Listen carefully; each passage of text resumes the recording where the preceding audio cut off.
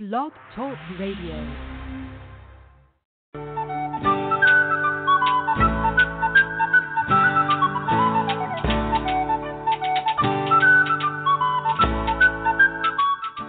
Welcome to the Spiritual Unity Radio Network, a station dedicated to the concept that all manifestations of the divine are equally valid. Join Reverend Terry Power HP, Robin McKean, and all the hosts for programming covering a wide range of spiritual topics, right here on Blog Talk Radio.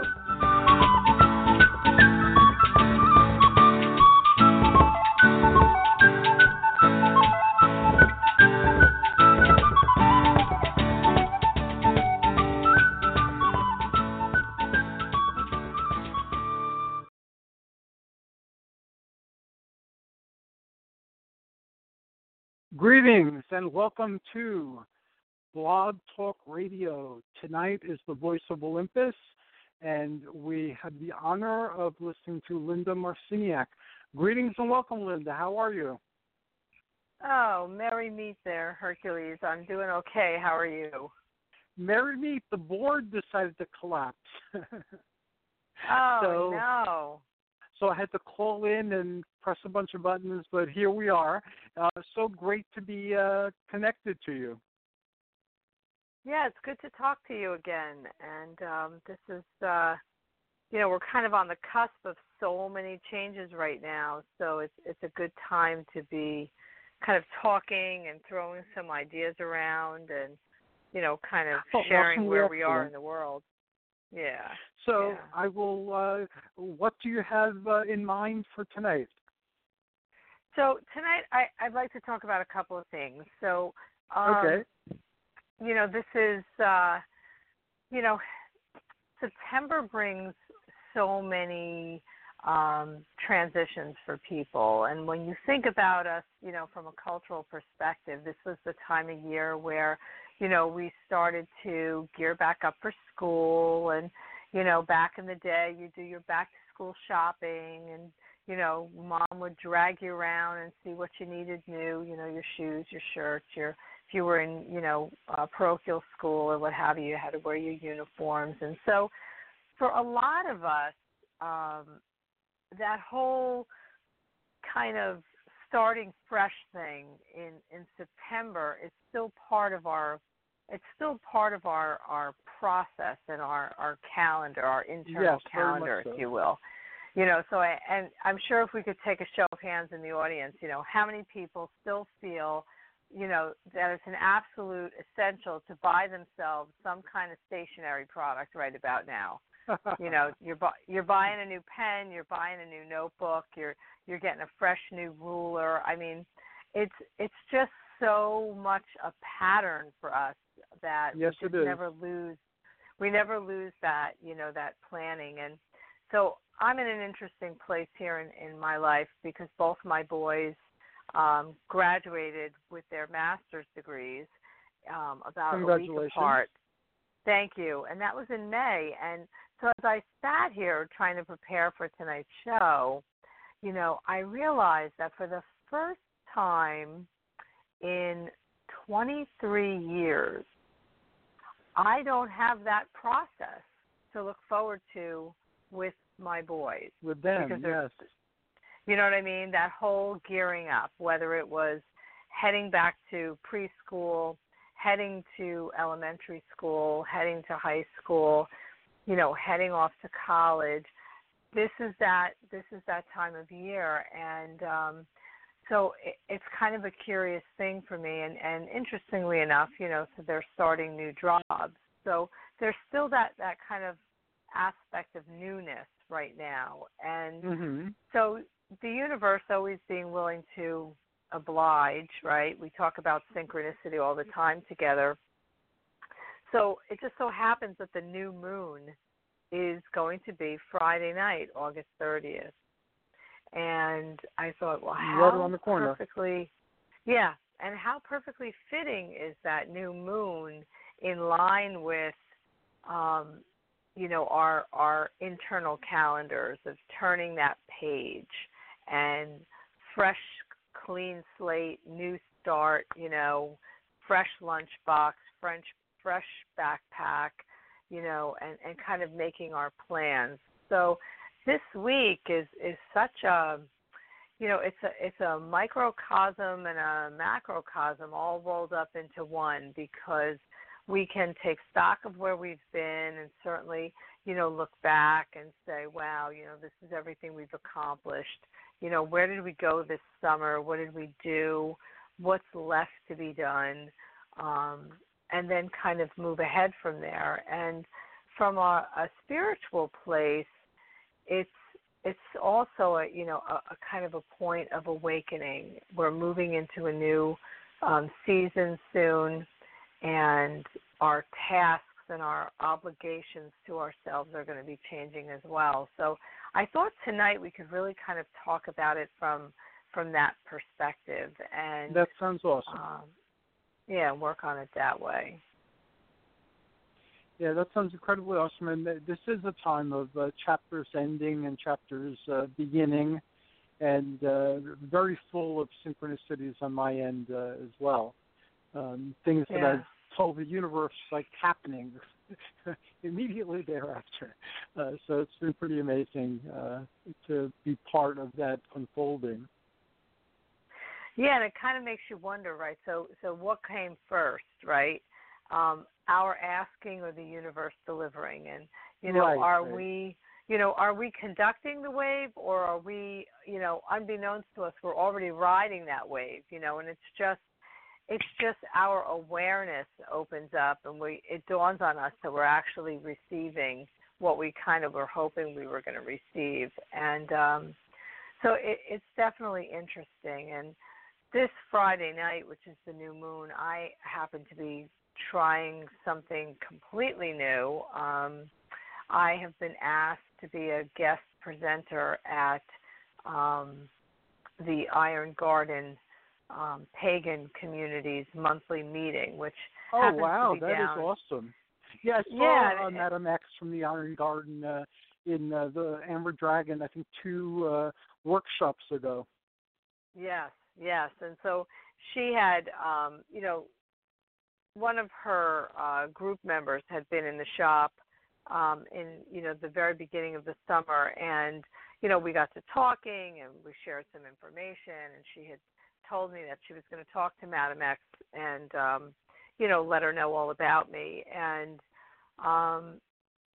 then I think I got an email or something, at one point in time, and then, lo and behold, Madam X showed up in the shop, but it was completely serendipitous, because although her colleague had told her about me and about the shop, she had never gotten around to actually making contact.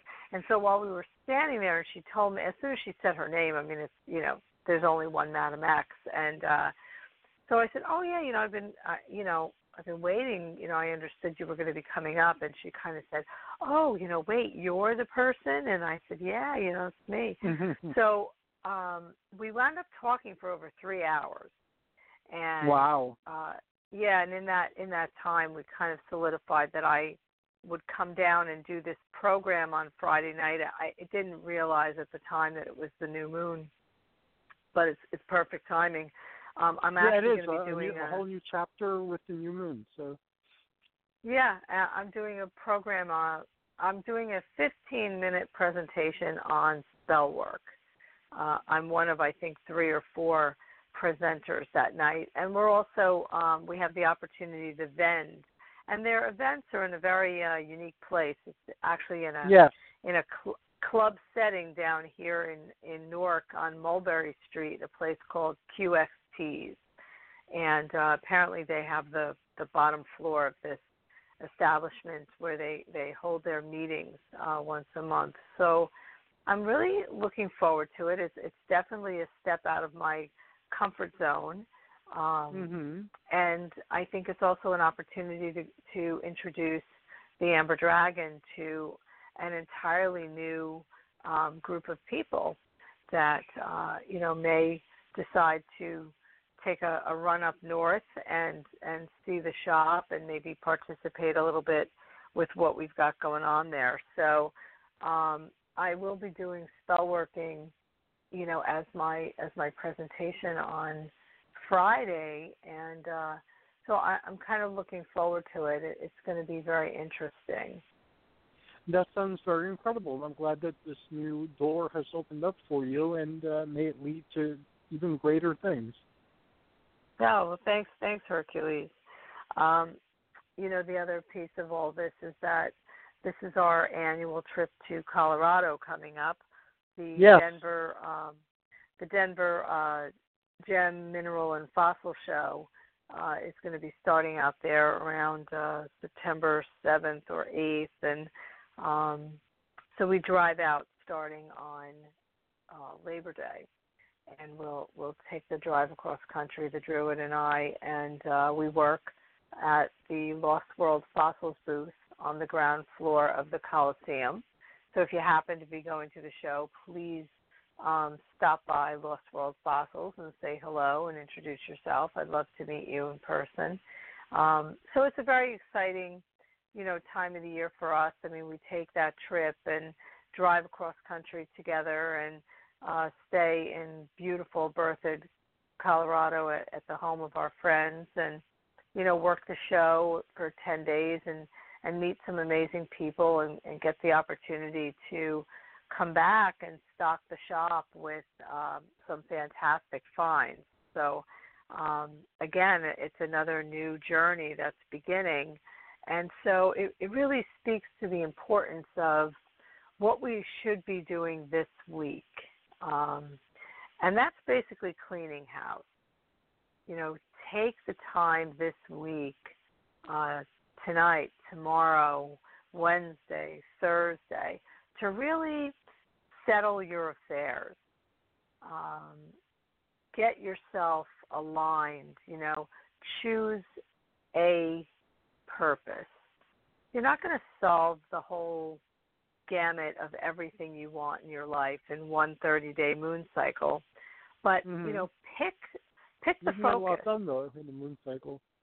You certainly can. So, spend this week really doing a little introspection. That's really what the dark phase is all about. Go inward, be honest. You don't have to share this stuff with anybody outside of your own mind, but certainly be honest with yourself. Address all those voices, all of those challenges, all of those rebuttals, all of those, nagging fears and doubts that are swirling around in there, because they're getting in your way anyway. So you might as well just hear them out, give them fair audience, and then, move on, render your decision about it, and just move on. So you have a nice solid block of time between now and Friday to really kind of do that work and bring yourself square into what it is that you would like to work on for the moon cycle that's ahead.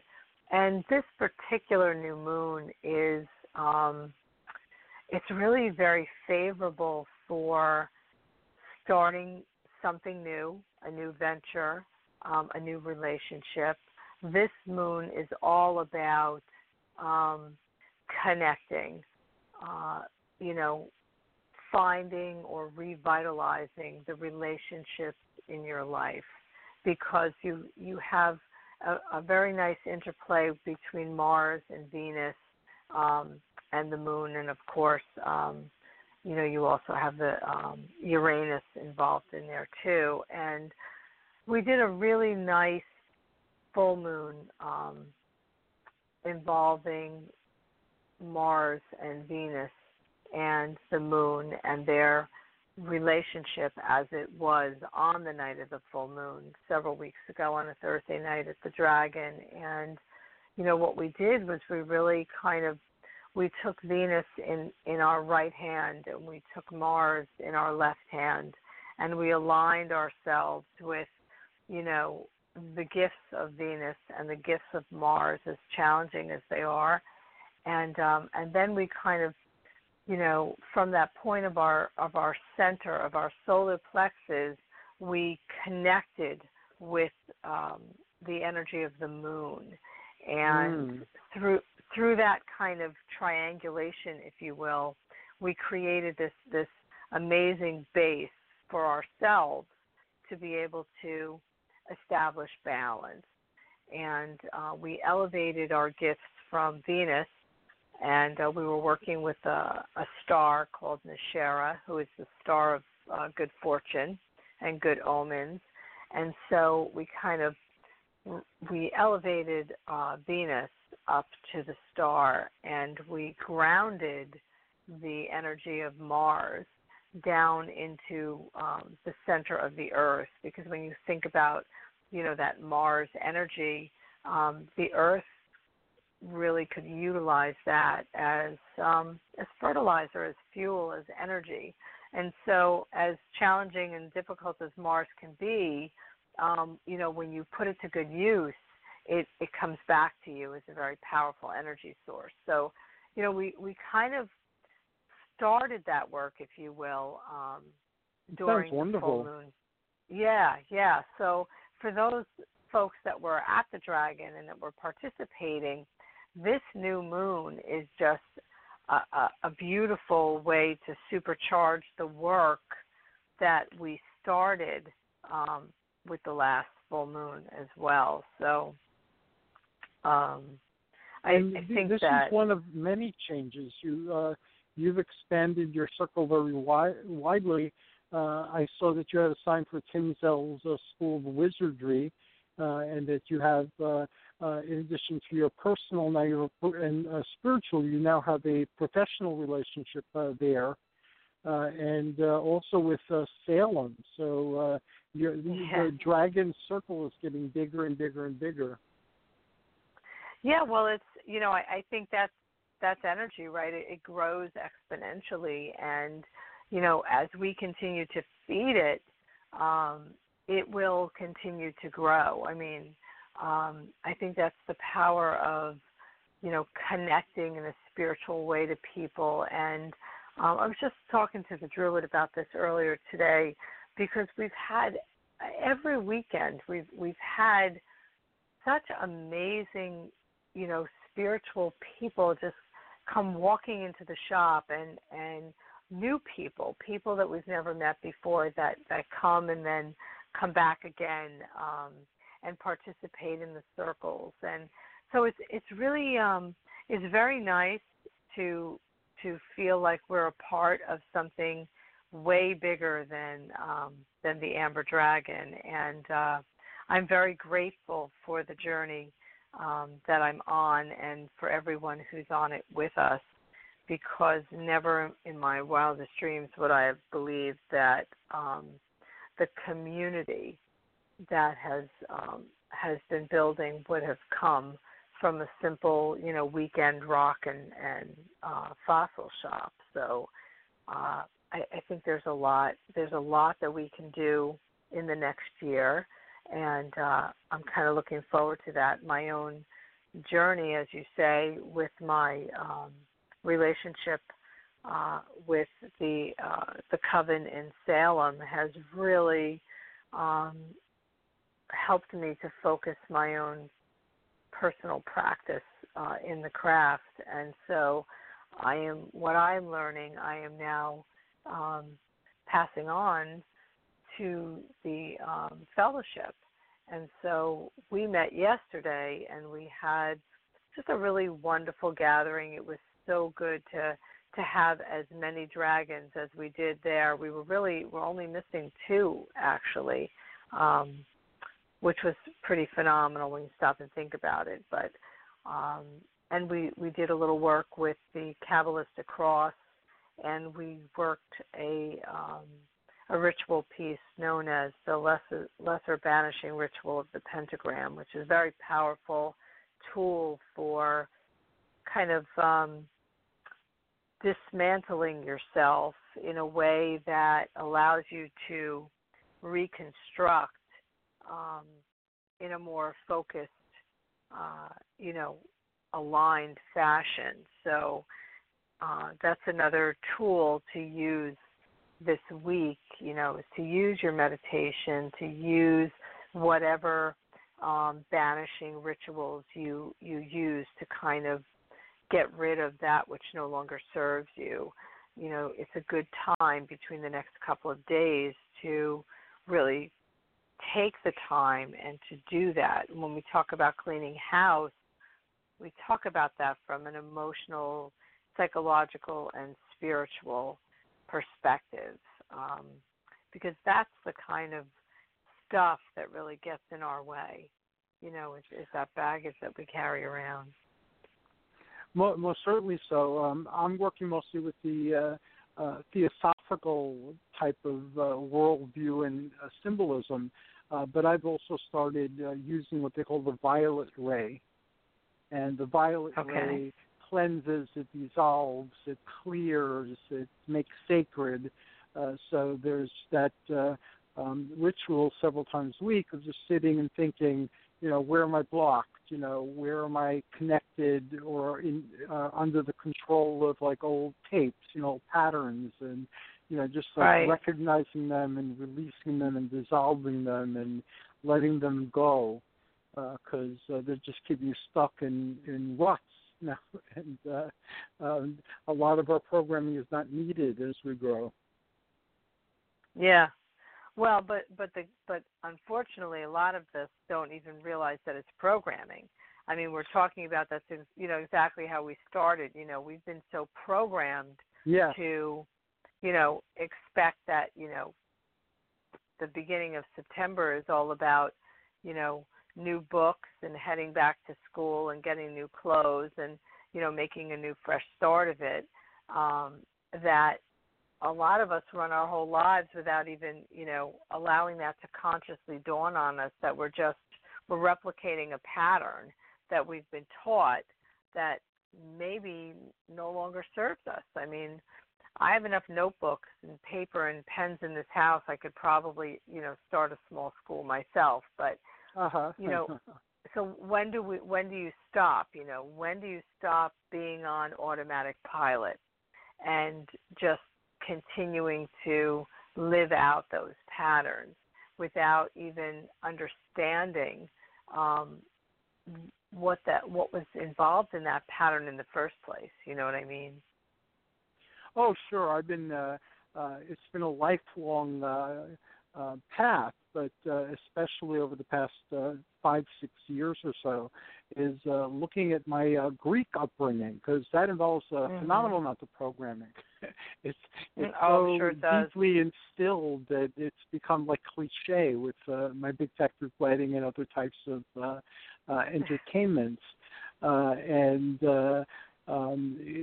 It's like how much of this is this programming?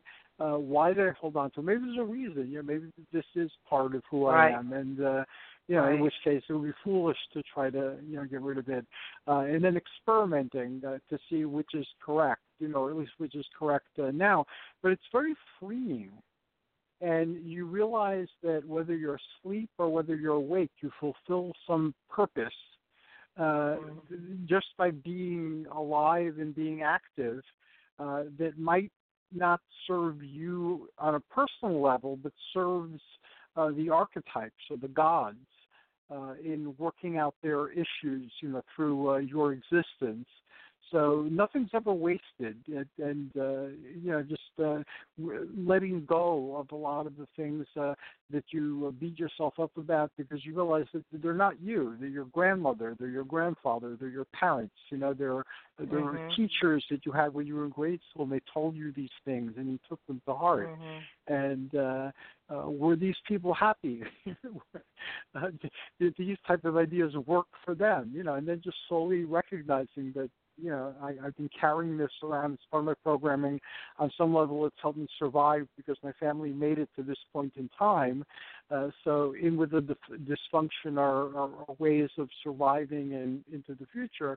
But I don't need to carry a lot of these around, especially as I get older. Right. And, I used to use the analogy of, you sometimes you follow all of the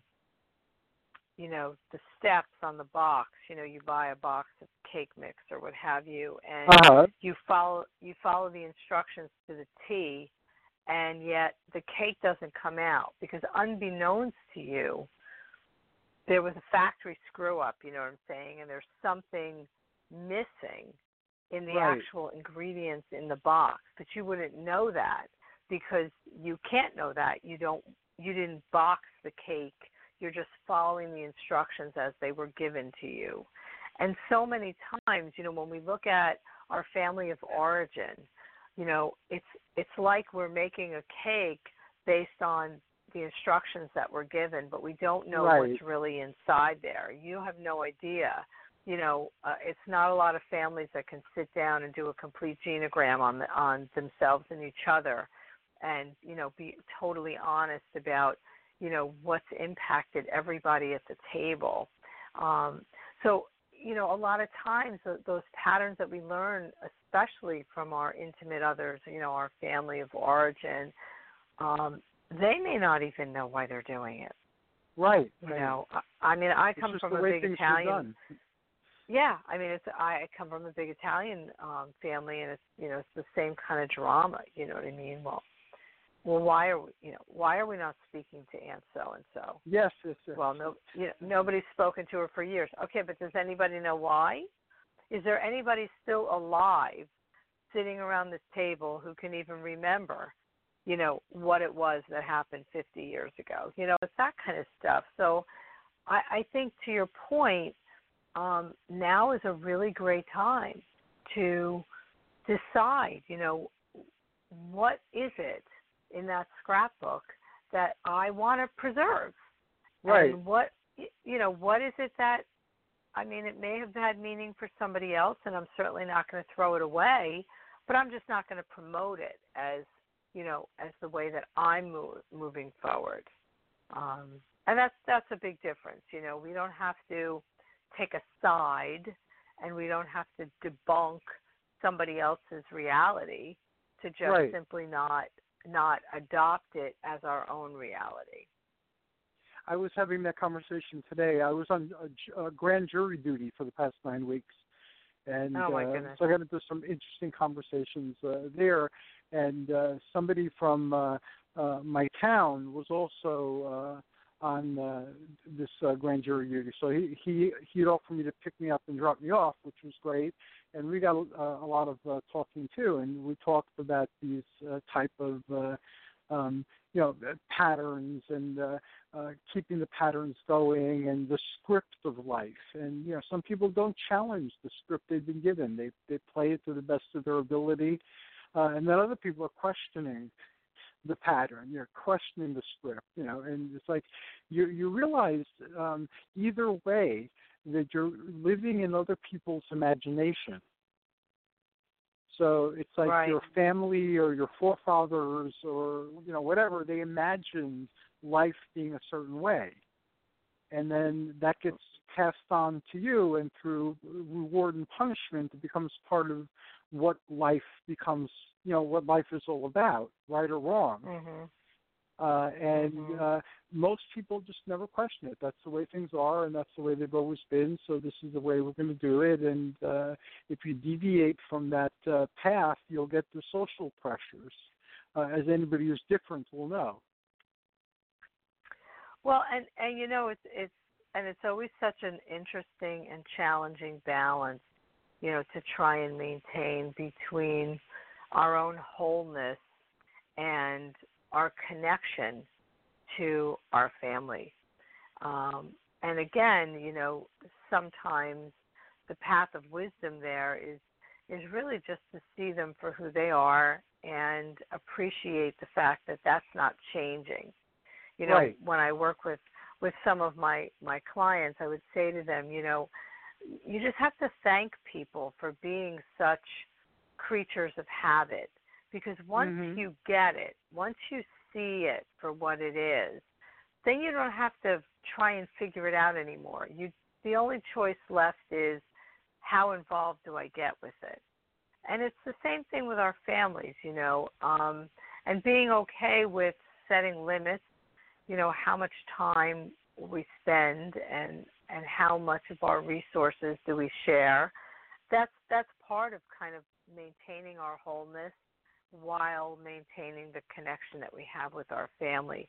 I think we have to get away from all or nothing thinking, unless you're in a profoundly abusive situation, which, of course, is not what we're talking about here tonight. But you can have both as long as you maintain, your awareness of both, and make very conscious choices about how much you share, what you bring to that Sunday dinner table versus what you share with your like-minded peeps when you go, to a meditation circle or you sit, and learn something new. And I think that's really up to us to make that decision. Oh yes, it's definitely up to us, to pick and choose and to decide, and then to take responsibility for those decisions. Because we might have been conditioned a certain way, might have been given a certain worldview and a certain modus operandi, but nobody told us to keep doing that, well into our later years. It's up to us. And once you get past the blaming, where you realize the effect that different things had on you, the reality is that you're an adult now, probably older than people who did this to you. So you need to move past it. Otherwise, you'll be stuck in it for your entire existence, and that's not very empowering or pleasant. No. And once you start to really, and I think a lot of this does come with age, Hercules, because I don't know if you and I would have been having such an enlightened conversation about this 20 years ago, but probably not. But I think once you start to see the interconnectedness of all things, I think that allows you a little bit more peace in the way you approach this stuff. And we were talking about this yesterday at the Dragon when we were doing our fellowship meeting, that, before the Internet, right, we were the Internet. Yes.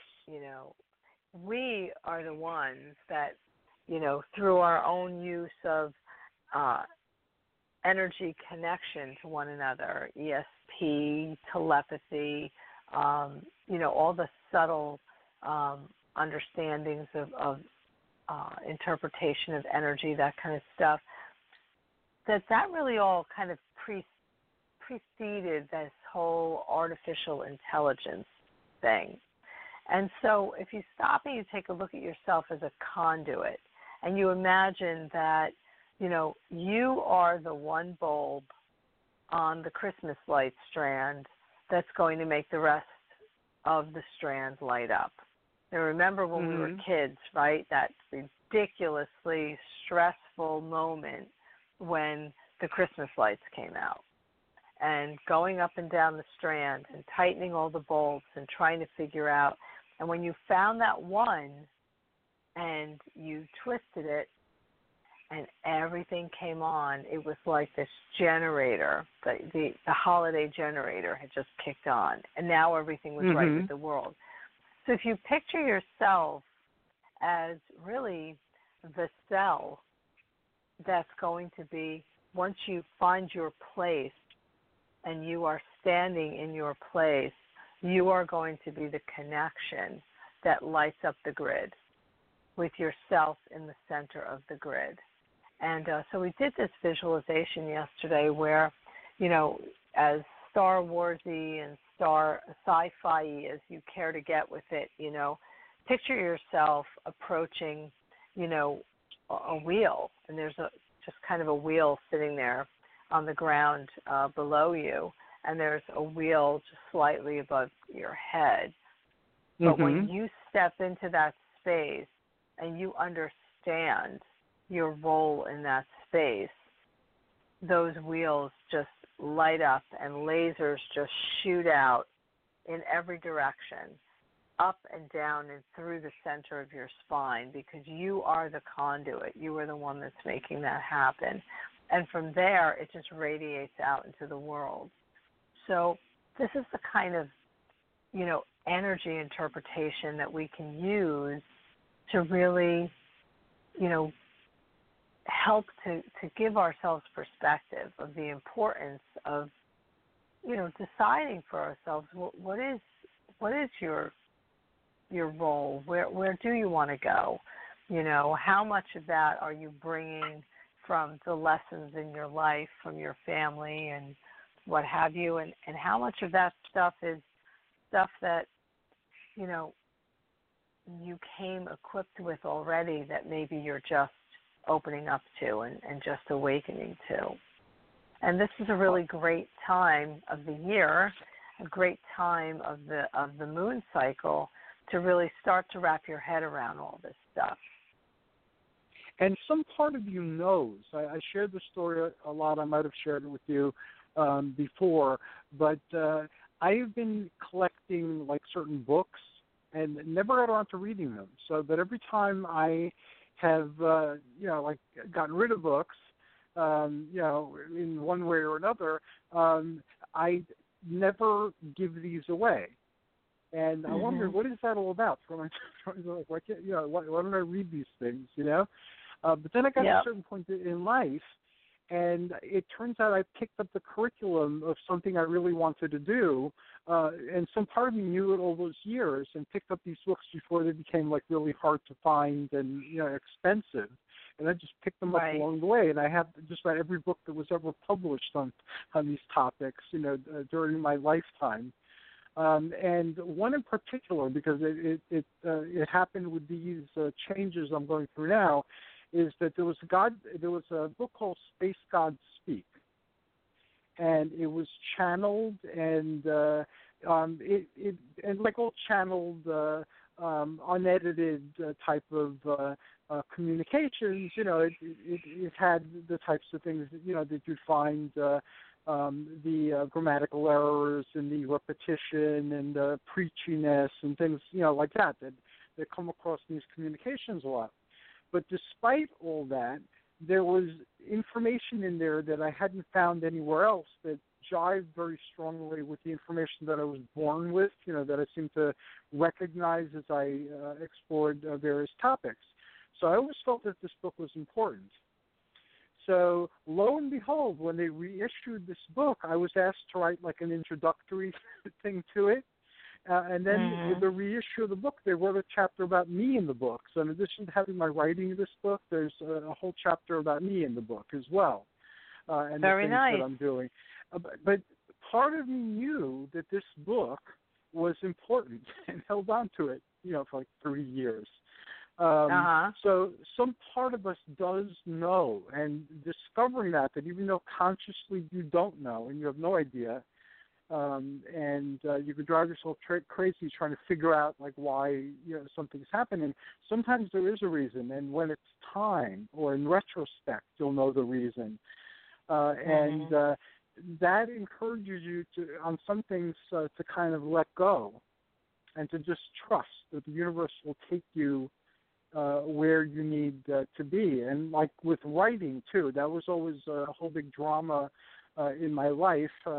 And now, in the past 2 years, I've been published in 14 anthologies, and I wrote 2 ebooks, and now I'm working on 3 other anthologies, and I'm contemplating a book at this point because I've done all those anthologies. So, and again, life eventually brought me there. It took me up the mountains and down the valleys and through the caverns and on a big, long adventure, but eventually, it brought me to where I needed to be with that. Well, and that's the whole piece of this, right, is we don't understand each individual piece. Right. At the point that these, it's like starting a puzzle, right? You stare at every piece, you pick them up, you look at them, you turn them around. They don't make any sense to you right then and there, but you know that they have value. And right. I think if we gather that stuff to ourselves throughout our life, and we just, like you said, we just honor the connection that we have to it, that's it. We don't have to know and understand everything up front. We just have to believe. And so when you do that, then ultimately you find those synchronistic connections. You find the link that brings you back to that. And I do that with books a lot because I'll, if I'm reading a book and I'll look to the bibliography of that book to see what it is, I need to go further in with my next reading. Mm-hmm. And so, you gather this library to yourself and you're like looking at this going, at the time it didn't make any sense, but now you look at these books and you see the direction that they're heading in, and it's eerily the same.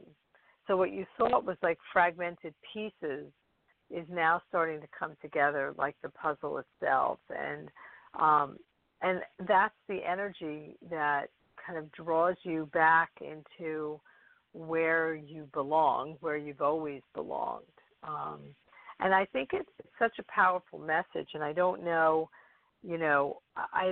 how to go about imparting that to children, when they come along and those awkward moments present themselves. But it's certainly such a powerful message for kids to hear as well, that this isn't all going to make sense to you right now, but, at some point, all these pieces are going to come together. Yeah. So I know you're doing work with kids, and I know that that's something that you enjoy and you strive to continue with in your life. So just a little food for thought there. How do we incorporate all this in a way that brings in the thinkers of tomorrow, and that would be the children. Almost certainly so. That is a challenge. I've been doing work with a few enrichment companies and seeing how they do things, and then I've been doing my own enrichment stuff, and I have a lot more flexibility with the stuff that I do because it's my stuff. Right, it can be very experimental, and but a lot of it is to think outside the box. And we were talking about conditioning, and that's putting you inside the box. And then if you start learning how to think outside the box, and fantasy and science fiction are very powerful vehicles, because in a science fiction story or in a fantasy story, you're dealing with things like dragons and spaceships and other planets and enchanted forests that you wouldn't normally encounter in the life script. So in becoming part of the story, and having to deal with situations in which you're encountering things that you normally wouldn't encounter in the life script that your society provides you, it forces you to think differently and to look at situations in a whole new way. So it kind of breaks the rigidity that comes from the conditioning. And it liberates the imagination, which our society is very, very dead set on eradicating. It's okay to, some people are creative, and then the rest are told you're not. And you continuously have to find satisfaction through the products of other people's imagination, be it your culture or be it your entertainment. But these are the imaginations of other people at work, and you have to find your place in them rather than exploring your own imagination. And you realize, like you said before, we are the internet. We're also VR reality. And if you read descriptions of the astral light, it's exactly the internet that they're describing, but they had a biological internet. It's free, and anybody who takes the time to access it can access it. And some organizations like Unarius, I love that group. They're in California, and I've been interacting with them for over 20 years, and they have their own beliefs. And again, I don't agree with 100% of everything, but there's enough there to keep you busy for a lifetime or three. And they have a lot of techniques on using your imagination, and it's very liberating. And they also encourage people to express their creativity, to paint, to dance, to draw, to do whatever they feel they can't do, and just do it and free that part of your brain, provide a channel for that part of your consciousness, because creativity is almost divine attribute. That's something we share with the gods or with God, regardless how you want to see it, because they created the world we live in. And we create the world we live in every day, and not just in a metaphysical sense, in a psychological sense, because the things we tell ourselves determine how we feel about things. So if we tell ourselves something different, we'll feel differently, and we have a lot more control over that than we believe. Right. So, Astrid and I were talking yesterday. She's one of the fellowship members, and so, I was explaining this whole concept, and I said, simultaneously at exactly the same moment, all across the globe, enlightenment occurred, just like that. Yes, boom. Just like that. In every language, in every corner of the world, where there was no opportunity to get the word out, to read about it or hear about it in any other way, it just happened, in every language, in every depiction. And, so we talked about that from the concept of, that's why we work in circles, because there's no waiting in line in a circle. There's no first to learn and pass it on. We are all equal in a circle. And so when knowledge comes, it comes to all of us at exactly the same moment, in the way that's easily interpreted for us, So it was really kind of a phenomenal opportunity to talk about this stuff yesterday with the dragons and kind of get perspective on it and, share some of the more ancient concepts of, spirituality and faith and, and how is that even possible? Well, it's possible because, enlightenment exists within. And so the voice that we're really hearing is our own. Yes. It's just, when you call in a god or you call in a goddess, they're really echoing what you already know to be true. But for some reason, if we assign it to them instead of us, they, listening to Freya has a lot more, credibility than listening to Linda, this kind of thing. So it's just a really interesting process. And I feel like this time of year, we tend to be a little bit more open-minded and expansive. We tend to be in this willingness to receive, anticipatory kind of an energy state, because it's, from the Wheel of the Year perspective, we'll be in Mabon soon, and so we'll be kind of turning into the dark times and moving introspectively, and the new moon is supporting that, and the full moon, when it comes through and around the 14th, will, really carry that journey across the sky for us. So it's just an exciting time, and take the opportunity, do it. Just, dismantle yourself. And today we're going to do something new in honor of the new moon. And you mentioned Astrid, and it's Astrid. It will be yes. something new. Astrid is an awesome individual, as you said, and she and I resonate on very many levels. And she's been doing an awesome job bringing positivity into Sussex County and shedding light on all the wonderful things that are going on.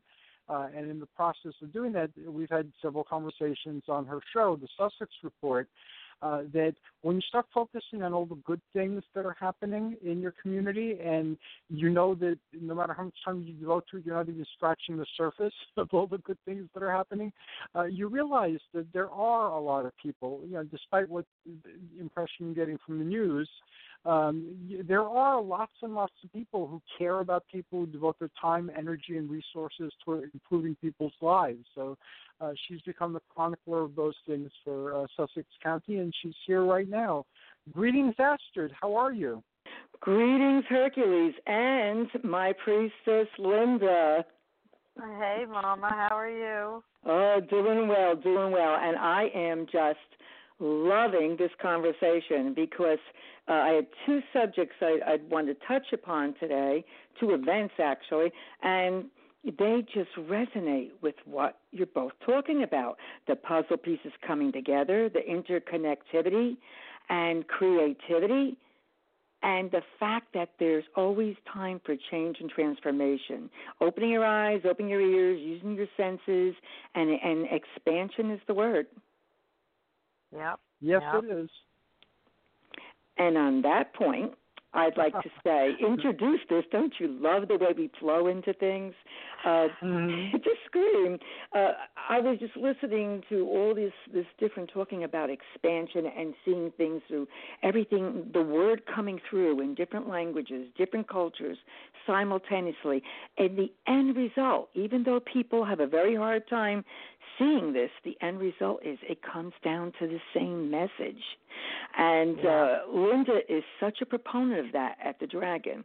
There is no one way to call in a god or goddess. There is no right or wrong, whereas so many different groups have a very specific way of doing things, and only one particular god or goddess is the right way.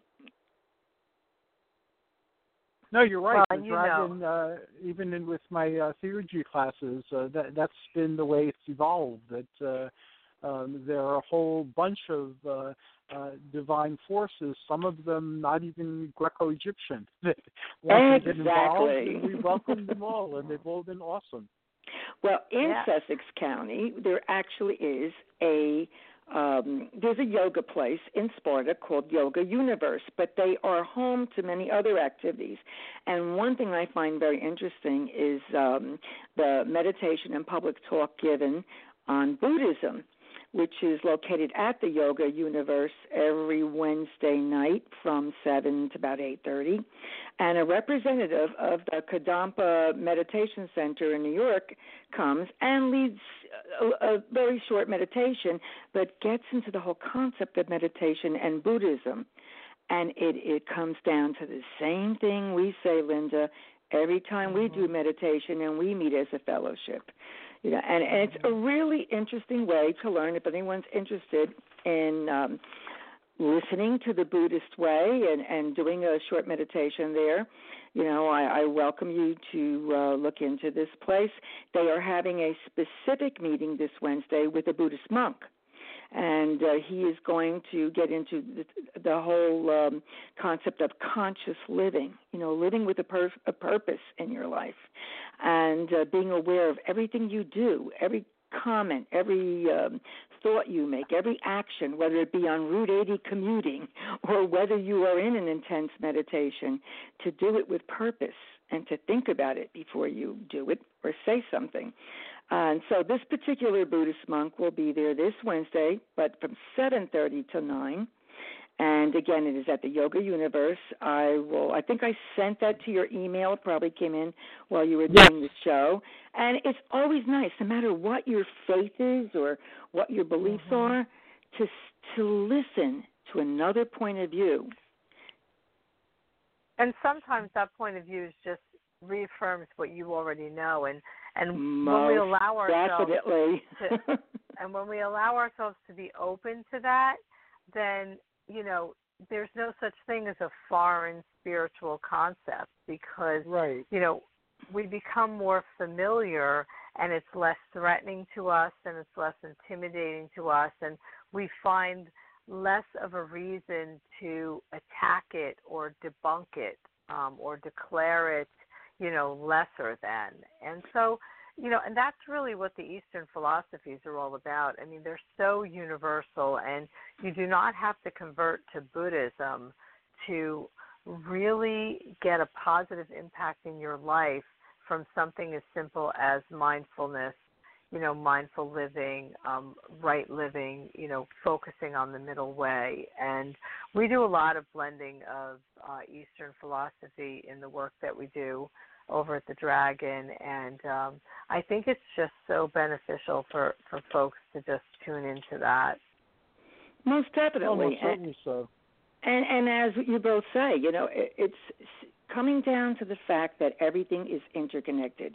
And when you're there, I mean, and you're seeing other people searching for some purpose in their life, finding some satisfaction, maybe realizing that this isn't so different from the golden rule and everything you've learned, even way back as a child, without the title of religion.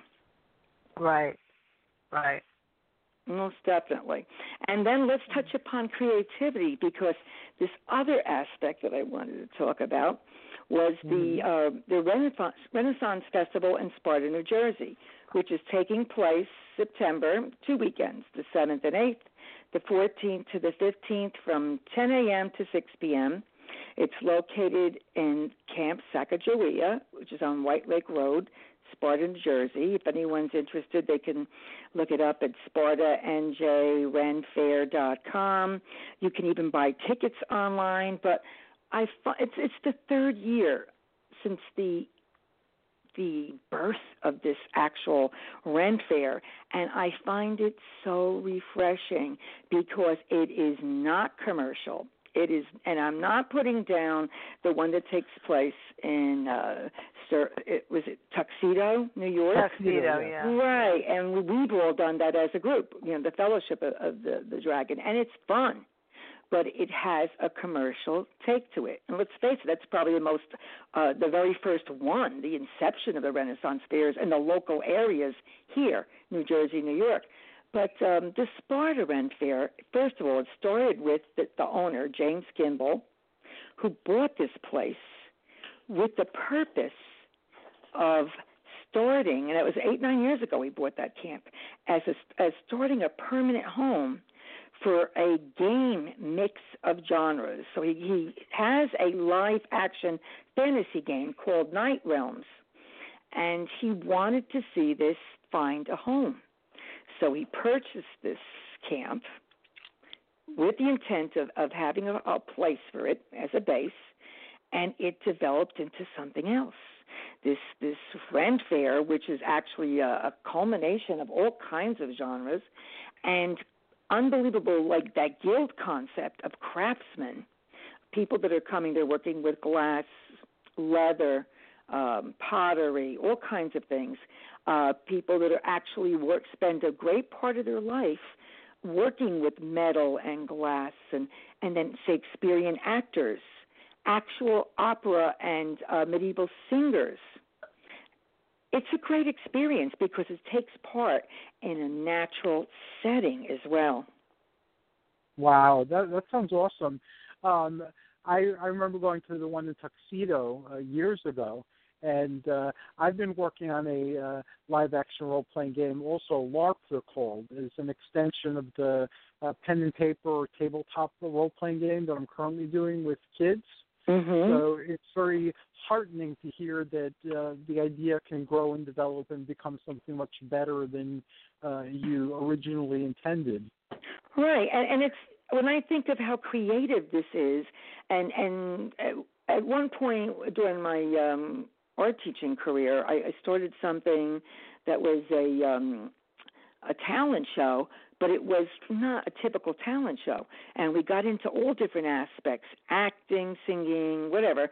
And I saw so many children take off with that, pursue acting lessons, go into the city, get involved with different things, the ballet. And it's so wonderful that it can be a jumping point for other people. And I see this Renaissance Festival that way because it is, very G-rated, and they have all these interactions going on. They do pull in the kids to take part in some activities. It is very interactive. Even the Shakespearean acting, they'll call upon someone to take part, and there's comedic parts to it. It's just fun. It's great fun. It's visually exciting. It's interactive, and now James has set up different types of encounters. So he will start with Chapter 1 this year, which is called The Hidden Castle, and he will have an escape route as part of the improved Rogues Guild experience. So we'll have 2 of those experiences. And so he's come a long way in this third year. I remember the first year they closed the fair, the festival, with an actual wedding. Now, it wasn't just a wedding between a king and a queen. It was an actual authentic wedding between James and the love of his life for 20 years, Wow. So it was just extra special knowing that there were realistic aspects occurring interwoven with the fantasy. Wow, that is awesome. Yeah, so it's interesting to see where this goes every year. And again, it is a camp. It is rough. There is no concrete. There will be no. There are pathways. There are forested areas. You will have different fairies dancing around as you're perusing the area. You will see blacksmiths. You will see people working on their leather. So there are demonstrations there. Matter of fact, Linda and Marnie from Kindred Spirits will be there with booths and doing demonstrations as well. Wow. That sounds like a lot of fun. Yeah, so it's very expansive. Sussex County is changing in the sense that there is so much more now available. We talked about the Newton Theater having their own storefront across the street from the theater where there are acting classes and different kinds of classes for children interested in stagecraft and lighting and actually putting performances on. So it's not just adult fantasy and creativity. There were a lot for children going on now as well.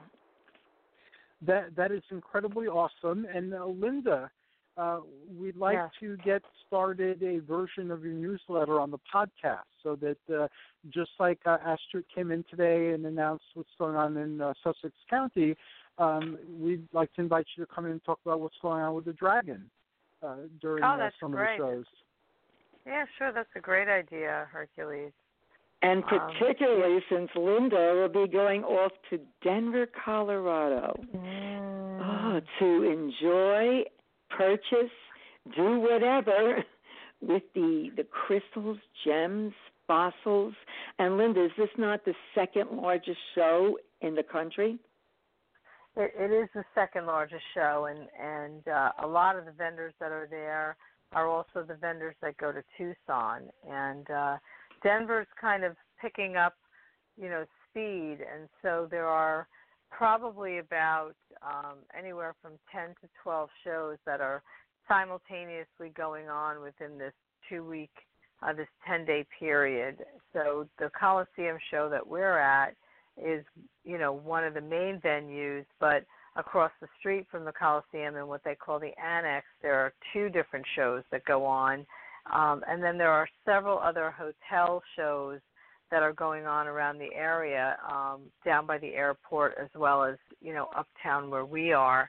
And then all the local clubs that they will, they'll have a weekend show or they'll have a 4-day show in there. So it's really it's growing, and it's kind of, mirroring what Tucson has become. And so it's another opportunity to really get out there and just see things that you don't normally get to see. I mean, it's fascinating when you stare at these fossils and 2 years ago I saw the Dawn horse for the first time, the first fossil, fully complete fossil that they connected to the horse family.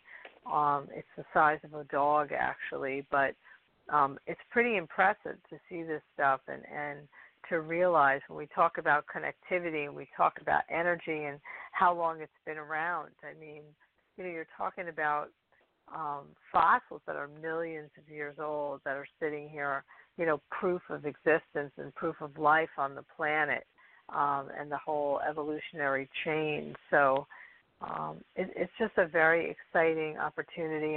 And Colorado is such a beautiful area. Every time we go out, the Druid and I, we pick a different national forest to visit. And, I always have to scramble up to the highest peaks that we can get to. So last year we did Pikes Peak. This year I've been encouraged to maybe, not shoot so high, but we'll see. We'll see, because my vertigo is kind of challenging me, and so heights might be a little bit of a problem. But we're going to see what we can do, and as luck would have it, Pikes Peak. I've done that when I visited my son out there, and the air is quite thin. So when you're a New Jersey girl and you're up there, up in the mountains with no humidity, you have that dryness and that air. It takes a while to get accustomed to it. Well, I've been lucky, Astrid. I haven't had any of the breathing problems in the higher elevation, but, all the gift shops are up high in the mountain, right? So you get all the way up to the top of Pikes Peak and, you go into the gift shop and you're looking around and there are all these people and their eyes are like as wide as saucers and, they almost look like, they're in an altered state. And I think, boy, when they get down the bottom, they're going to like look in the bag and go, what did I buy? I had no idea like what I was doing. And, but it's as luck would have it, we are going to be out there for the full moon, this time. So, it's going to be really cool to, try and, do something. It is the Saturday night of the show, so it's a little rough, but after the show, the Druid and I will get outside a little bit. And it's so expensive, Linda. Yeah, and it'll be interesting to see, that full moon, because I know the pictures that I've had sent to me from Colorado with eclipses and with full moons, and it's amazing. It's just this gorgeous moon, this beautiful glowing orb just presents itself to everyone in every location. Here we go about connectivity again. It's just amazing. So you'll be looking at it. I'll be looking at it. Hercules will be looking at it. Yes. There you go. And then, of course, when you return, there's always the excitement at the Amber Dragon when Linda and the Druid unveil their purchases. It does get very exciting. Oh, but me too. Because where's Waldo? There's always something hidden amongst the offering of gemstones and other goodies. They're always like little statues or figurines, or so it makes it a lot of fun to explore. Most definitely. And then Linda not only has that knowledge, but she also has the knowledge of what works for whom. So she brings forth certain crystals that have specific energy to them that's going to do its magic for whomever. Kudos, well, Linda. Thanks, Astrid. And I really feel like, everything happens for a reason. And it's the same thing, there's no deceit in the mineral kingdom. I mean, there just isn't. It just, the energy is so pure, and so I'm always amazed. I was rooting around over in the Merlinite with Bucky, another fellowship member that was there yesterday, and so we were commenting. And I'm actually going through my my shopping list of what I need to pick up in Denver, and so there's always, every crystal shop has staple items that you can't live without, selenite, merlinite, moonstone, this kind of stuff. And while we were over there looking at in the tumblestone section, all of a sudden this one moonstone in the tumble moonstone just lit up. It was compelling, like you couldn't look away. And I picked it up and I was, turning it over in my hands, and I was showing it to Bucky, and I was saying, wow, look at this thing. It just lit up. I mean, it's been sitting here for, God knows how long. And all of a sudden today it's decided to show itself. Well, wouldn't you know it, probably about 2 hours later, this woman walked in, and she was looking for moonstone. And I said, that's what happened. I said, I'm not trying to sway you or anything. And I walked over to the tumblestones, and I had run my fingers through it after I had found the one that had lit up. So I said, I ran my fingers through this earlier, but there was one in here that was just so amazing. And sure enough, of course I found it. And, and I said to her, listen, I'm not trying to sway you in any way, but this piece is very compelling. And of course that's the piece that she went with. She said, I can't even put it down. I said, I think that's why it flashed this morning, because it must have sensed that you were coming, because it's been sitting there, and I walk over there and turn the light on every day, and I never noticed that flash before. So it's kind of a cool thing when it happens, and it's I imagine it's not unlike when when you go to a rescue event and you make contact with your fur baby for the first time, and you just instantaneously know that that's the one that's meant for you. It's the same thing with the crystals. Oh, most definitely. It's energy synchronization. No two ways about it. Mm-hmm. Would you guys like to take a brief break, or do you want to continue? Oh, it's really up to you guys. Anything you want to do works for me. I'm the same. You're the same? Okay, so I'll put on some music, and I'll go refresh my coffee and my water. So we'll be back in a few minutes. Okay. Sounds like a plan.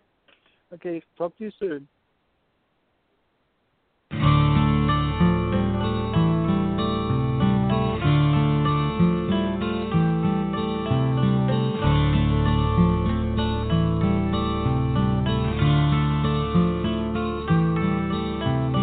Sunset, moonrise, and see how the land is bathed in silver hue.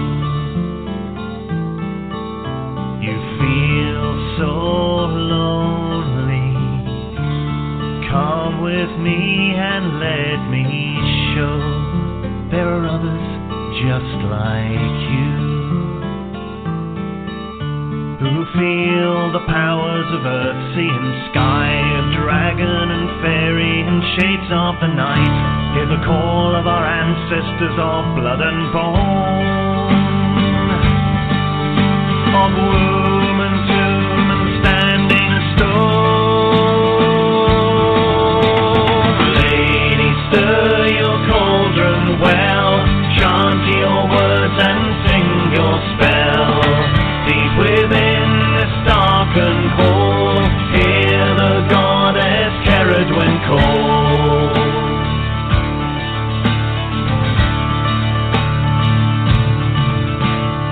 See a man alone on a hill, his arms raised high to the moon. Chanting words, a charm, a spell of power, a witch's rune. He calls to the powers of earth, sea and sky, of dragon and fairy and shades of the night. He calls to his ancestors of blood and bone, of womb and tomb and standing stone. Lady, stir your cauldron well, chant your words and sing your spell. Deep within this darkened hall, hear the goddess Ceridwen call. Come and taste of the cauldron's brew and magic she will give to you. You will dance in the aisles that storm, your Ceridwen's children, the cauldron born.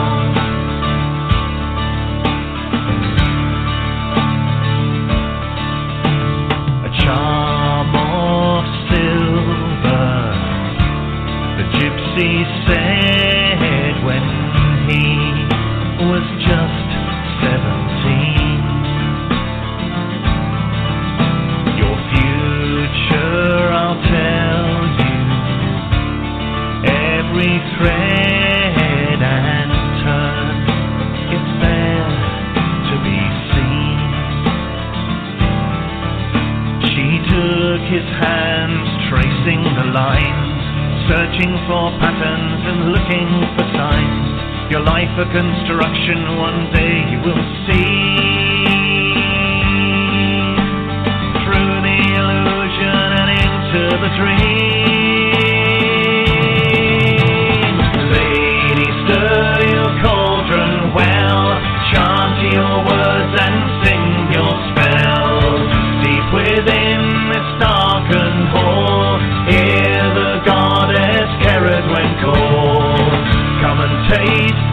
cauldrons brew and magic she will give to you.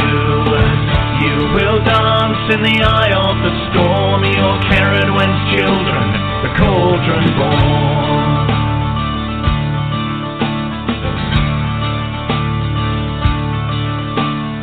So we stand on this hill, our shadows are cast by the moon, chanting words, our charm, our spell of power, our witch's rune. We call to the powers of earth, sea and sky, of dragon and fairy and shades of the night. We call to our ancestors of blood and bone, of womb and tomb and standing stone. Lady, stir your cauldron well, chant your words and sing your spell. Deep within this darkened hall, hear the goddess Ceridwen call. Come and taste of the cauldron's brew and magic she will give to you. You will dance in the eye of the storm, your Ceridwen's children, the cauldron born. Oh lady, stir your cauldron well, chant your words and sing your spell. Deep within this darkened hall, hear the goddess Ceridwen call. Come and taste of the cauldron's brew and magic she will give to you. You will dance in the eye of the storm, your Ceridwen's children, the cauldron born.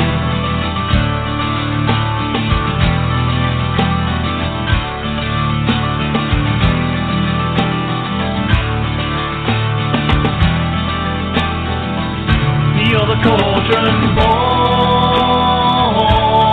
cauldron born. We're the cauldron born, cauldron born. We're the cauldron born.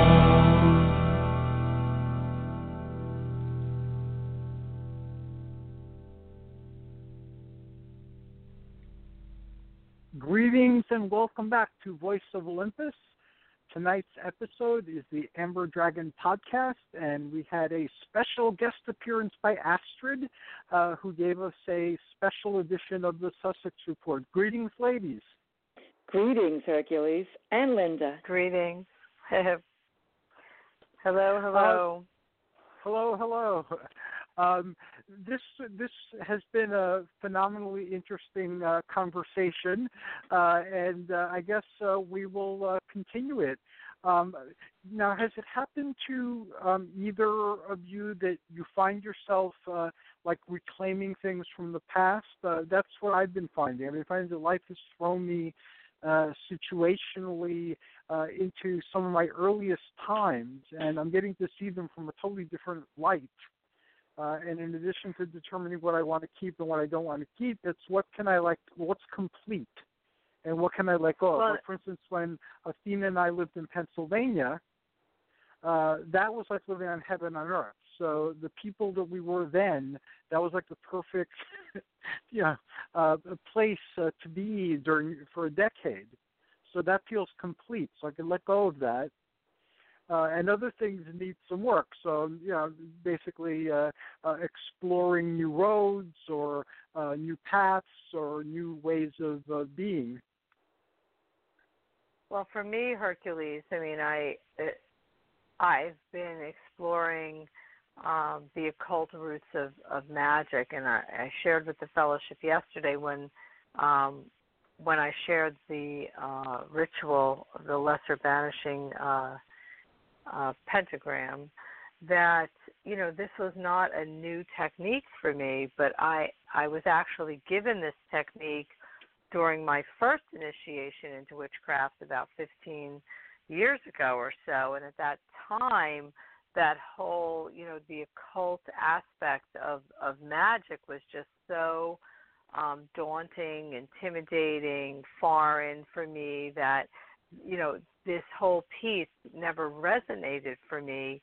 And so I just basically put it down and really never looked at it again. So now, through the work that I'm doing with my high priest from Salem and the high priestess up there, I'm immersing myself in aspects of traditional occult magic that I never would have felt a comfort level with before. And so a lot of that comes with, again, we talked about this earlier, Hercules, where you're gathering these what look like seemingly fragmented pieces together throughout your life, but at some point, it all kind of comes together. So here I am at this point in my life, and I'm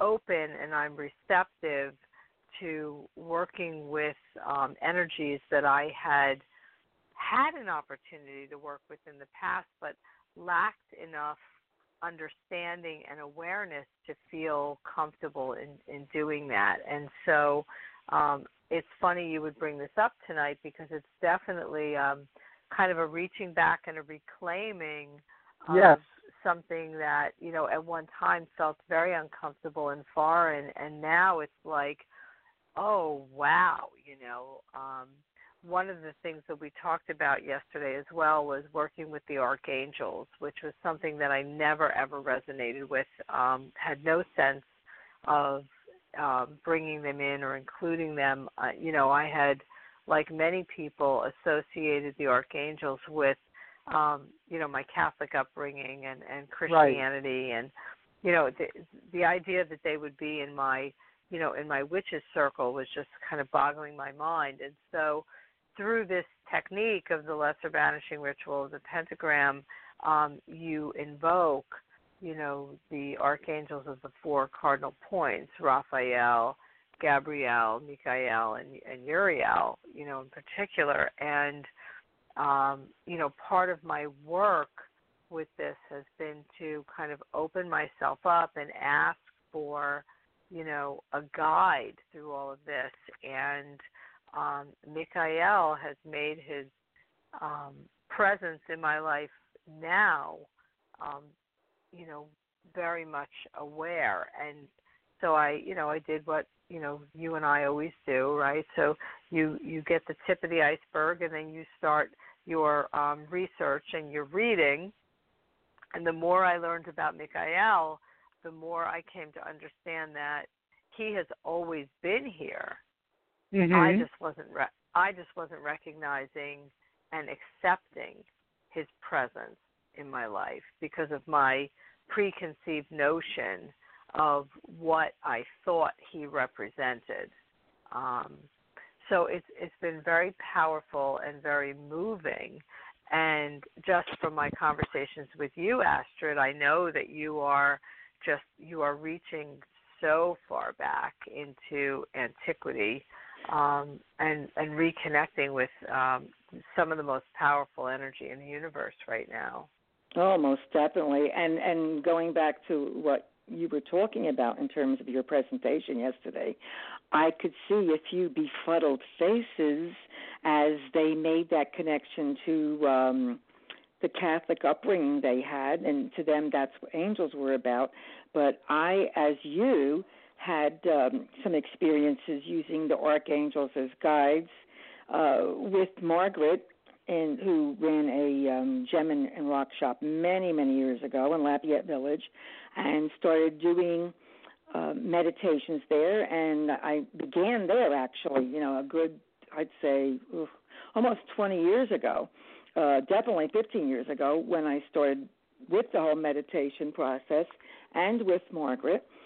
And she utilized, calling in the divine and using the archangels, and, cleared the chakras, got involved with the Kundalini. And in the beginning, it was a new experience for me, and I was just totally amazed. And I I just didn't even think about Christianity or this or that. It was using a source that was close to the divine, because that's what an archangel is. It's using a source that's reached, enlightenment higher up, and not putting it in a framework of a religion. And it was a great experience back then. So you kind of rekindled that in me, and I had great memories yesterday when you were talking about it, and it's all again interconnected. The cardinal points, using this energy, for good, and releasing, particularly now at the time of the new moon. And this is a time that occurs, again, as you said, near Mabon, but the change of seasons, when people are looking to put away the old and bring in the new, whether it be their wardrobe, getting their house ready, getting the grounds and the landscaping ready, but most important, internally, getting your spirit and yourself ready, for new ventures, clearing out the old and looking to see where you need to go and transcend other things. Right. Oh, very, very true. And the angels have entered my practice as well. And although I've touched on it a little bit here and there, I haven't really focused on it because I was facing a lot of the same questions. There are associations between the angelic forces and certain dominant religions today. That wasn't always the case. The angels have kind of crossed different religions and been accessible through all of them. But that was something I was contemplating bringing up in our next workshop. So I'm glad this came out today because it makes the task a lot easier if it's already been introduced. There you go. You're laying the foundation, and it all weaves together into a tapestry. And Linda talking about being in Colorado for the new moon, I'm thinking, like, wow. That's another thing about Sussex County. There is no real light pollution up here, and we are so blessed to be able to see these amazing star formations in the darkness of the new moon, as long as there are no clouds and it's not raining. And we have so many beautiful places. And I mean, we have the Wawayanda State Park. We have Stoke State Forest. We have the Kittatinny Mountain Range. We have the Appalachian Trails, High Point State Park, Walk Hill River National Wildlife Refuge. Sparta has a mountain wildlife management. Wow. It is amazing. When you stop and think about it, Astrid, I think Sussex County really is, it's one of those portal areas. I mean, we talk about Sedona and the vortex of energy that are in Sedona. When we talk about I forget the name of it, in Colorado, the Red Rock Park. That's beyond gods, I think it's called, where, all of a sudden, you think you're in Sedona because the very center of the earth has poked through in this one particular, stone formation in Colorado. And then you look at that and, you look at, where we are in Sussex County and, the coming together of all of those very powerful forces of nature. The glaciers went through there. The Appalachian Trail is there. The water is there. And, you just can't help but feel the fertility in that place and the opportunities that exist there for anybody who's open to just really to tap in and to absorb that. And, when we go out into natural places where we are really just truly connecting with Gaia, we're finding our center, we're becoming the cell, we're becoming the Christmas light. And Sussex County has some beautiful opportunities to allow for that, and I agree. So it's almost like we're positioned just right for what what is to come. And 2020 is just going to be such a powerful transformational year, and really looking forward to sharing all of that with the dragons and with the greater community that has found its way into the dragon, including you, Hercules, and Athena, because thank you. We're hoping that you may expand your involvement a little bit and your relationship with the dragon, and come and share some of our circles with us and participate. So I think it's all very cool, and I think Sussex County is just really ripe right now for energetically for connection. I agree. Most definitely. And wonderful. also, Linda, these places that are so magical, whether it be Sussex County, the Red Rocks Park and Amphitheater in Colorado, when you're there, it brings forth those puzzle pieces from both in your early childhood or different memories that are encoded in you from past lives. I think to, Red Rocks at that amphitheater, and I remember being on Mount Olympus in its own way up at the Parthenon. Mm-hmm. Wow. Mm-hmm. Yeah, so, you make these connections, and again, they all interweave and bring back different memories, whether it be in this lifetime or in other lifetimes. So those little sparks and puzzle pieces that have been left down. And as we talk about what we need and don't need, Hercules, I'm reminded of different memories I have that are just so intense from childhood that never made sense. They were just visions to me, little pictures.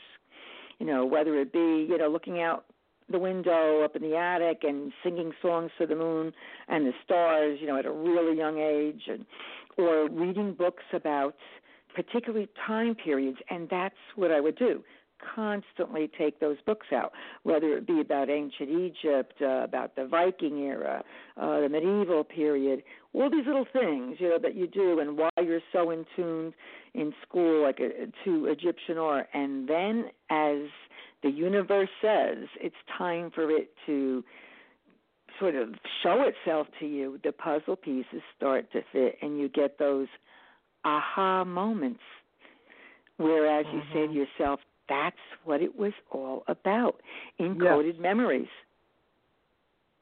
And they right. do. They configure themselves in different ways, and they provide new meaning and new context. I was explaining to Linda before that I was on grand jury duty, and I had a chance to talk to some people, and that it came up a lot of times. People are curious about my being Olympian and being Hercules and so forth. So I was trying to explain that to me, Greek mythology has always provided context and meaning to my life. And I love to share it. We all love to share the things that we're excited about. But it doesn't really matter to me if anybody else believes it, because it works for me, and hopefully they'll find something that works for them, and hopefully something I'm saying will be helpful and work for them as well. But there's this understanding that each of us, even though we come together, we're also individual, and what's good for us is something that we have to discover sometimes many times over the course of a lifetime. And it's the journey that's exciting. And sometimes you meet people or you hear things or read things that change the way you see things. And your entire life changes in a second, like you were talking about with enlightenment. With this new realization, everything reconfigures and you live in a different universe. Well, because it's when the alignment happens like that, all these pieces kind of click into place and you see the world differently. It's like this whole clearer dimension of the same space. You know what I mean?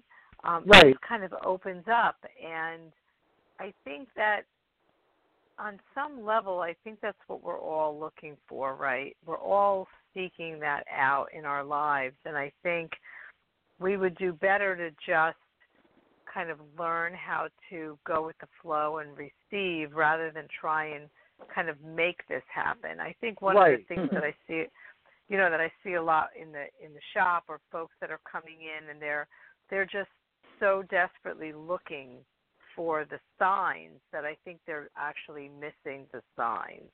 Yes.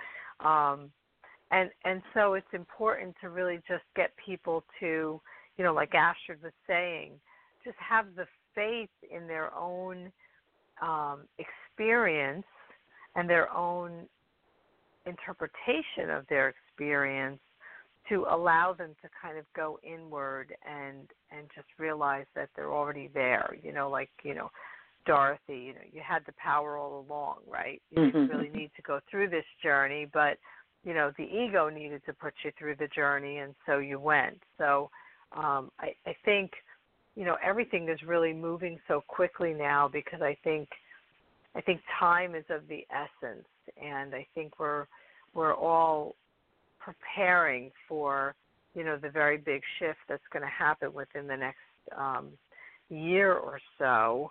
But it's all good stuff. I think the messages are all out there. We just have to learn how to hear them. Yes, I agree. I agree that we have to learn how to hear them, and this is happening, and people are waking up, and they're seeing the world in a whole new way. And I know in my meditations and in connecting with the spiritual intelligences that have worked with and guided me throughout my life, there's a sense, even though everything seems like, on the precipice of disaster and they're on like some roller coaster ride, it's going to lead us into no good. They tell me that I'm not seeing the whole picture, and that even though things look this way, to have faith, to believe that something good will come of this. And as a result of that, I've been listening to a lot less of the news. Because I've noticed that the news, regardless of which part of the spectrum you're standing on, if you have enough to take actions, and that's great. But if you listen to it too much, it encourages outrage. All right. And just about everyone I know who focuses too much on politics is outraged all the time. So they're not in a very good place. And it's also a great way. I mean, I know from working with papers, it's a great way to sell papers, because then it's a vicious cycle, and you get caught up like that little hamster in the wheel going round and round. Let's turn on and see what's going on now, So it's sort of a form of hypnotism. That's why I like during your show, Astrid, when you you prepare things, piece of information for people to learn more. And then you provide different ways somebody can do something without leaving their home, because a lot of people don't have time to follow everything that's going on. There's so much going on that we're bombarded with. It's impossible.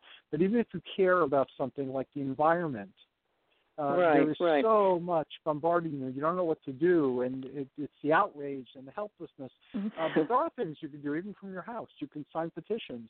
Most definitely. And the big thing is that, it's being the communicator, letting people know what is going on, specific laws that are being brought up, how it has impacted certain aspects of the environment as we talk about our 4 elements. Thank you, Linda, for getting me so involved with that, because I've moved it into the podcast with Hercules. Great. And it is about, most people don't feel empowered, but there are ways. Once you have the information, then it is up to the listener or the viewer to say to themselves, do I care that much about this issue? And here is a way I can make a difference. It isn't a matter of shouting at anyone. It's not a matter of name-calling anyone. That is counterproductive. It's the point of, it's not who is doing it. It is what action is being done, and what can we do, if it is important to us, to rectify it or help change the situation. And like you said, too, so you don't get in any of the negativity, but if you care about something, here's an action you can take from where you're standing. that cumulatively, if enough people take that action, will make a difference. And this way, you don't need to feel powerless. You don't need to feel depressed. You don't have to feel outraged. You did what you could with who you are and where you are, and that's all we can really give the universe. The best we can do, Yeah, and the other thing that Linda said that was so insightful is the fact that people are searching and they want things now. I want the answer now, but it doesn't work that way. We don't pick the time or place. It has to evolve. We have to evolve, and the universe is magnificent and magical enough to know when the right time is upon us, whether it be picking a crystal because you're really listening and not having all that chatter in your mind, or anything in life. Linda and I know someone that's going through massive changes and was always on this search mission, and I said to her, remember what I said about the gears in the clock? Clock doesn't work with one gear. You need all the other gears working in synchronicity. No one gear works by itself, but yet each gear has its own unique way of working, its own look, its own way of being. And in actuality, some gears need to be replaced to make the clock work efficiently. And that's how it is in our life. All throughout the decades and our stages of our life, some of the gears are going to have to be replaced, whether it be people, location, or beliefs. They have to be replaced so that we can function accordingly to the point we're at that moment to further our growth. Oh, yes, well certainly. And in one of my meditations, I was told, and now I see it. Back then I didn't see it. You already are that which you most wish to be. And we've talked about that a lot lately at the Dragon too, in terms of when we do our spell work, or we do our manifesting, we're kind of asking for a blessing, from the moon, even when you're doing a full moon circle, that I've stopped asking for what I quote unquote need or want. And what I've started to do is I have asked that I be awakened to what I already have. Right. Because if we ask for something, it implies a lack of it, and the universe can interpret that very differently and kind of send more of what you're asking for, which is, I need money. So, okay, well, here you go. Now you need more money. But, to turn around and say, I'm enough, I have enough, show me, awaken me to what is already mine. Because what's yours is going to find its way to you. Right. And so, there's no sense in asking for something that you already own. The question is just remembering where you put it in the first place. So I've kind of shifted my whole, way of doing my spell work, and I find that, a lot like Astrid, things are just appear, Yes. and I smile, because yes, it did, because I finally remembered where I put it. In a spiritual sense, and it's very powerful. It's very empowering to kind of look at manifestation in that way. And it is part of our creative powers, because we are in essence divine sparks, and creativity is our power to create a world and a life, an experience, and we have the resources of the all already. And creating a life of lack, creating a life of victimization, that's a lot of the conditioning that tells you that you're just a worm that is going to a pit of eternal fire, and right. That's the type of programming a lot of us have gotten, and it is very hard to shake that off. Also, we've been told that working and the work ethic is something that will serve you when actually it does not. The richest people on the planet do not have a work ethic. And they don't, to them, work is a form of slavery unless it's something that, is earning them phenomenal amounts of money or they really love doing. So they see money in a totally different way and have a relationship with money in a totally different way than someone who's scrambling from paycheck to paycheck. Right. That speaks to our what we used to call the deserve quotient. What do I think I deserve? And that goes back to our earlier conversation, Hercules, around following the instructions on the box and not knowing what the ingredients are, right? So what used to be used as motivational parenting, we now know is so destructive to the human psyche. But unfortunately, you have to appreciate that the person that taught you that was, coming from their own conviction based on what they learned, and kind of that's where you need to kind of shift this and say, well, I challenge your reality and I replace it with one of my own because this doesn't make sense anymore, and we have to stop doing things that don't make sense anymore just because that's what we know or that's the way we've always done it. And that makes a big difference, but there's so much fear around leaving those old patterns, And then, but Linda, I hear the things you say about PD, where you work, and you're in charge, and you do mindful PD and things that are productive and that are ethical. It makes a difference where you work, in the sense that if you have people that are willing to treat people as human beings, and look to lift them up, in their capacity at work and in their capacity as a human being, it makes all the difference. And a perfect example of that is seeing some of these corporations, like Amazon, that have totally denigrated the human being.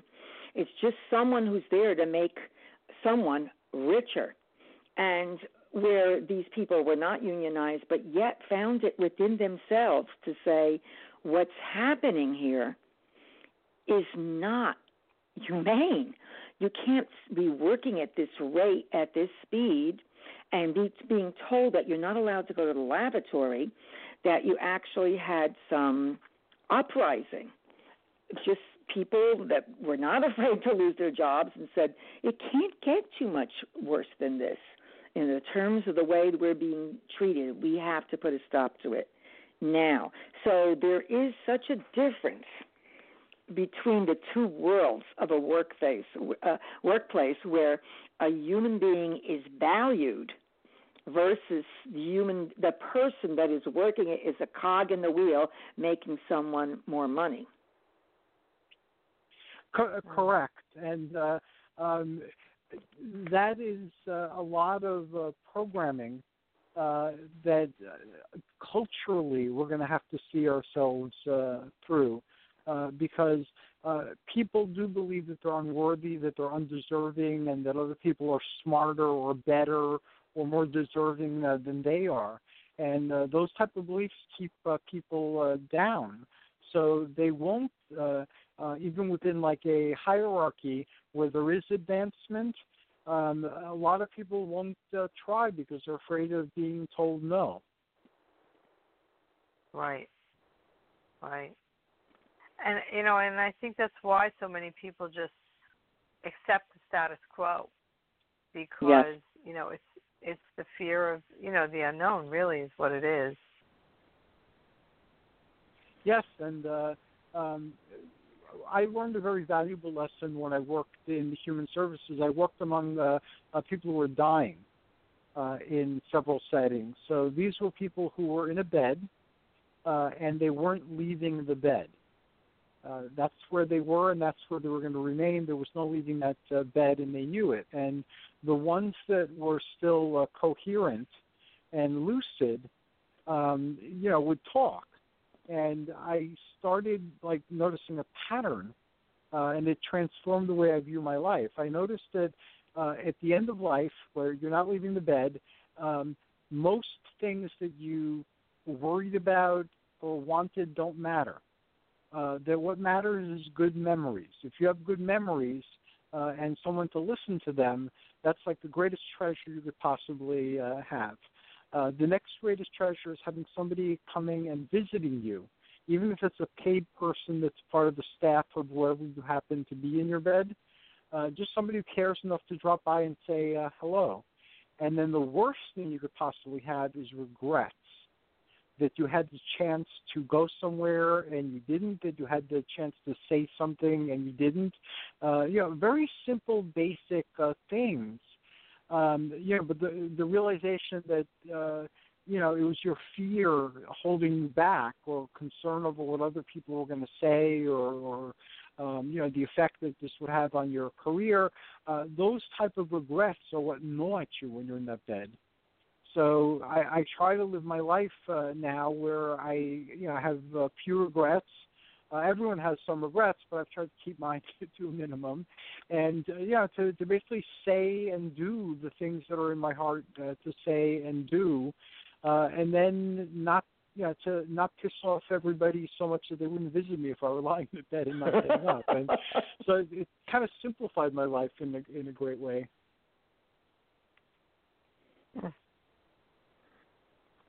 Well, that is so true because my son had an experience this year, and being young, like under 30, and now he is 30, but he had a friend of his who was leaving Colorado and moving to new job change in Florida, and he was going to make amends with his mother, whom he had not seen or spoken to in 7 years.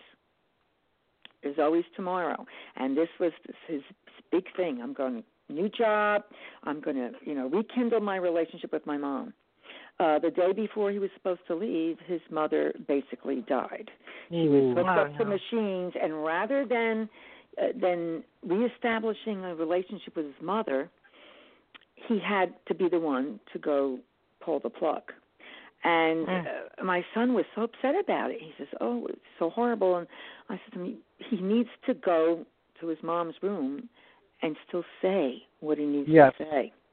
Because the hearing is the last thing to go, first of all. Right. And second of all, if she is pretty much gone, her spirit will be there. And he needs to fulfill that act. But, most people always put off it's tomorrow. It's tomorrow. We can do this tomorrow. That relative, I'm going to wait for that person who did me wrong to, they have to apologize to me. And the value of friendship and closeness or a parental and a child situation, it's gone then. That opportunity will never present itself again. So the ego it puts itself sometimes in a situation where people can be so stubborn and live with that anger for so long when, that love can be back in their life, just a little nudge, that's all. Yeah, the universe can change in a second.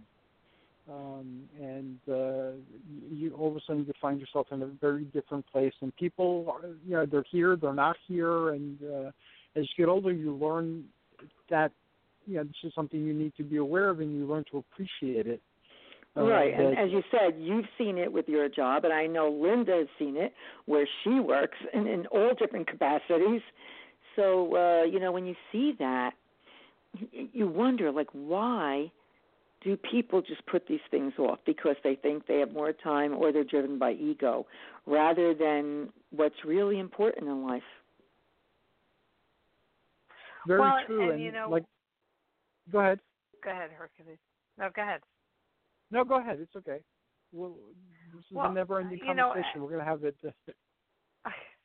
I think, the struggle is also one of kind of deep-rooted issues. And, we're very fragile beings on the inside, and nobody wants to ever be called out or embarrassed or, made to feel awkward. And so we tend to put off the things that are going to be what we think are emotional challenges for us. Mm-hmm. And certainly reconciling relationships is one of those things. And, I used to do the caregiver training for the nurses going through the niche program at the hospital, and I used to do the segment on advanced directives. And so I would, I always had the forms with me, and I would say, mm-hmm. As you sit here today in this room, you think about the relationships that you have in your life. Are you square? Are you good? Are they, and of course everybody would get the same look on their face, and I'm like, okay, so, what makes you think that if something were to happen to you, that the complicated dynamics of that relationship aren't going to follow you into the crisis and make people right. even more incapacitated to make a healthy choice over what they need to do for you now. Right. Because we're not looking at each other now. We're looking at each other as the product of a relationship that's as old as we are. And so it gets very complicated. So, I encourage them to do two things. Number one, to take the advanced directive forms and hand them out at their next family gathering so everybody could write them up. And number two, to get square with these relationships, because, sure.